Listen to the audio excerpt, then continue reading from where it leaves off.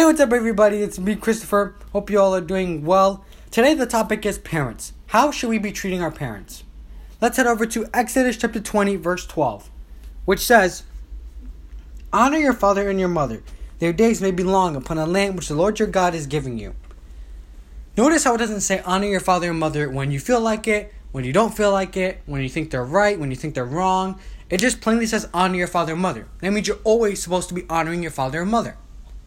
And when you do that to your parents, right, when you have high respect for them and you're obeying them, you're doing that with God as well. Why? Because He gave you your parents. So if you treat them with high respect and obey them and honor them, you're doing all that with God as well.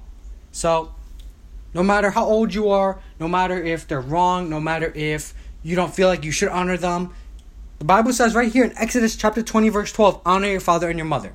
So honor them, respect them, obey them, and you'll be doing all those things for God as well.